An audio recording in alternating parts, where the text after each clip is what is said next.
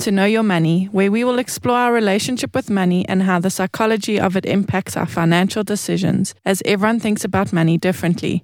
In our podcast, we'll be presenting a variety of financial topics in an easy-to-understand way, which we hope will assist you with managing your money. Hello, Warren. Hello, Craig. How are you guys today? Bron, all good. Warren, nice to see you. Always a pleasure, guys.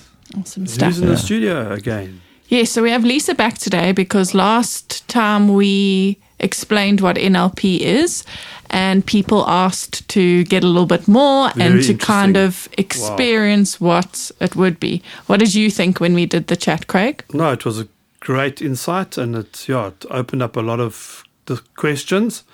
And I'm looking forward to having a private session with Lisa some stage. But really good. Yeah, so I think what we decided today... Hello, Lisa. Sorry. How are you? I'm fine, thank you. Welcome back. Thank you. What we decided today is Warren put his hand up to be... what is that thing from Hunger Games? Oh, I don't watch that nonsense. What is that thing? The chosen one or something like I was going to say the guinea pig, but yeah. But I've got a topic, Warren, for you. A nice. Crash test dummy, yeah. Yeah, you didn't invoice us for our first... We had to ask you for an invoice. Oh, here we go. And why? Because you said you have a block about receiving money. Yeah. Even with the shoes, remember one of our episodes? I think this has come up in a few episodes. So we thought, ultimately. So now we've got Lisa to tackle you today. Okay, but can we be kind? Absolutely. In a world where you can be anything, be kind. And we wanted to relate it to money because it's Know Your Money, but everybody, it can be any money thing, it can be any relationship or anything like that. Well, we're going to find out all about it, I suppose. Absolutely. Take us away. So how do we do this, Lisa? So tell me a little bit more about where this receiving block's coming from. Okay, so it's many things. I definitely undervalue myself with regards to work. I'm completely self-employed and I know that in all aspects of my work, I charge less than I should. And I don't know why I don't put the price up, probably to keep these two happy. So there's that. And then there's what I feel I deserve. I'll always buy myself cheaper things. So if I'm going to buy shoes, and I can easily afford a pair that's 2,000 Rand, I'll still buy the ones for 1,000 or 800 or wait till they're on sale. I've always been like that as well. Always? Yes, always. I mean, I can give you an example of where it came from, where I think it came from. We've talked about this on the podcast. It was when I was young and I'd started playing soccer. And I remember, I went to a private school and there were very wealthy families at the school and the kids would all have the latest and greatest of boots. And I remember going with my mom and she said, well, you can't have those boots, the expensive ones. You get the cheap plastic ones on the bottom. The studs are all plastic and horrible. And she said, if you commit to this, then we'll buy you nicer boots. And I think I processed that as you don't need to spend a lot of money to be happy. You can still play with everyone. And I think the undervaluing myself, I don't know where that comes from really. Or did you maybe process it as I'm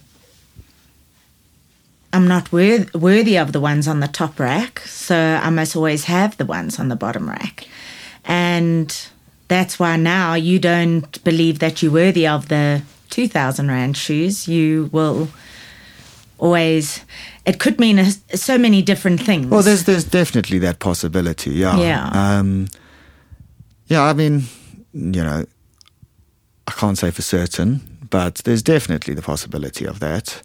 But then, my mindset, and I don't know if it's stemmed from that and grown through me, through life, but my mindset is always to, not be, what's the word for it? What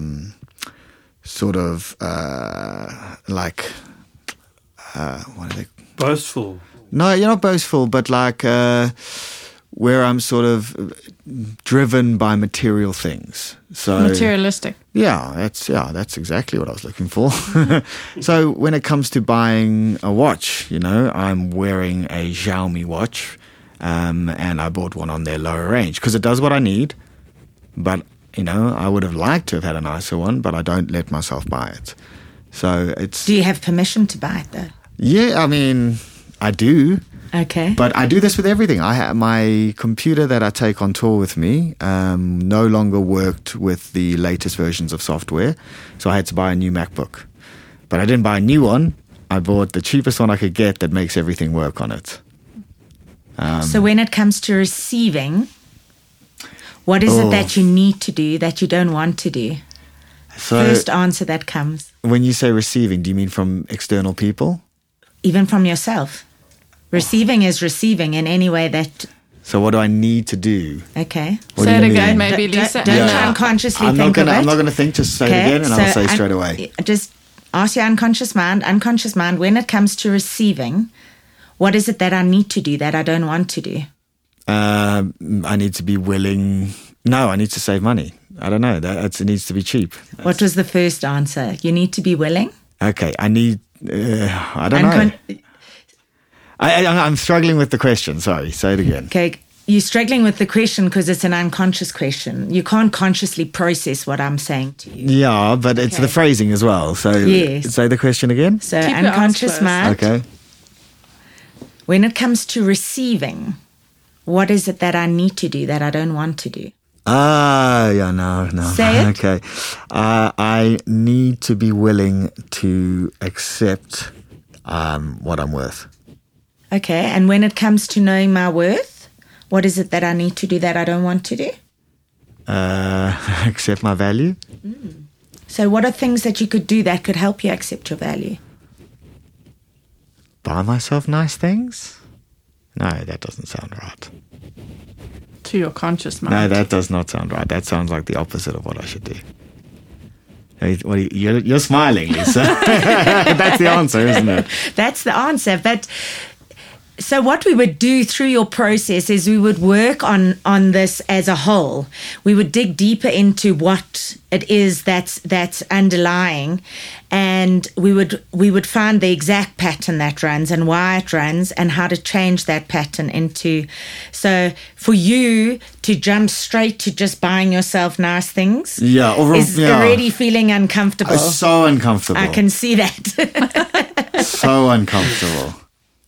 But what you would get from your unconscious mind during the whole process is you would get simple steps so that you can take the small little baby steps along the way to getting to that. And it doesn't mean always like splashing out and going extravagant. But let's say it is the watch that you're talking about and you like to do the fitness and it tracks that or whatever the functions are that you chose that specific watch. I mean, I think, if I look back, when I bought this watch, I could have easily afforded the one I wanted.